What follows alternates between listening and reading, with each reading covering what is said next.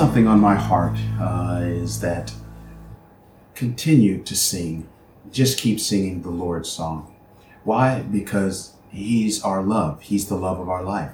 You know, I have certain family members where on my phone I have certain songs assigned to them. And the reason why I do that is because all my life, certain family members remind me of certain songs, and certain songs remind me of certain people. When I hear songs, I think of certain people. It helps me to remember. Well, when you sing the Lord's song, it helps you to remember Him. Remember that His life is in you.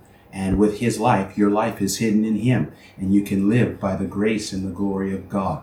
I want to encourage you to keep on singing in the midst of all of the coronavirus, in the midst of all the upheaval and the secular turmoil and all the things that are going on, racial tension. Keep singing the song of the Lord. Keep singing about His love. Keep singing redemption. And it's like Paul and Silas, when they were singing, it opened up prison doors. I believe singing the song of the Lord liberates you.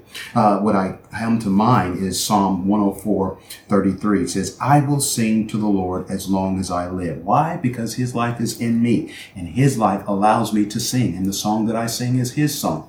And I think of certain people that have theme songs or shows that have theme songs. Well, as the redeemed people, His song is our theme song. We have a theme song, and it's a song of love, a song of redemption, a song of liberty, a song of life.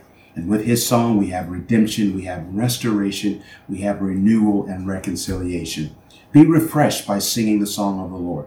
Keep singing the song of the Lord. It is a good noise. It is a noise that He is pleased with. He is our audience, and He's pleased to hear the song of the Lord. Keep singing the song of the Lord. You know, people play their songs in their car. You hear the vibrations of young people when they pull up to you, and you hear their rap or their rock or their country or whatever it is, and that expresses their culture. Well, our culture is the kingdom culture. And His culture is bigger than our secular culture. It's wider than our secular culture. Sing about His life. Sing about His kingdom. Sing about His redemption. And what's so marvelous is He's singing with you. So it doesn't matter if you're singing flat or off key. He's singing with you, and He's putting everything in tune and everything in harmony and putting your life in unity with the Spirit. Continue to sing His song, and don't stop singing.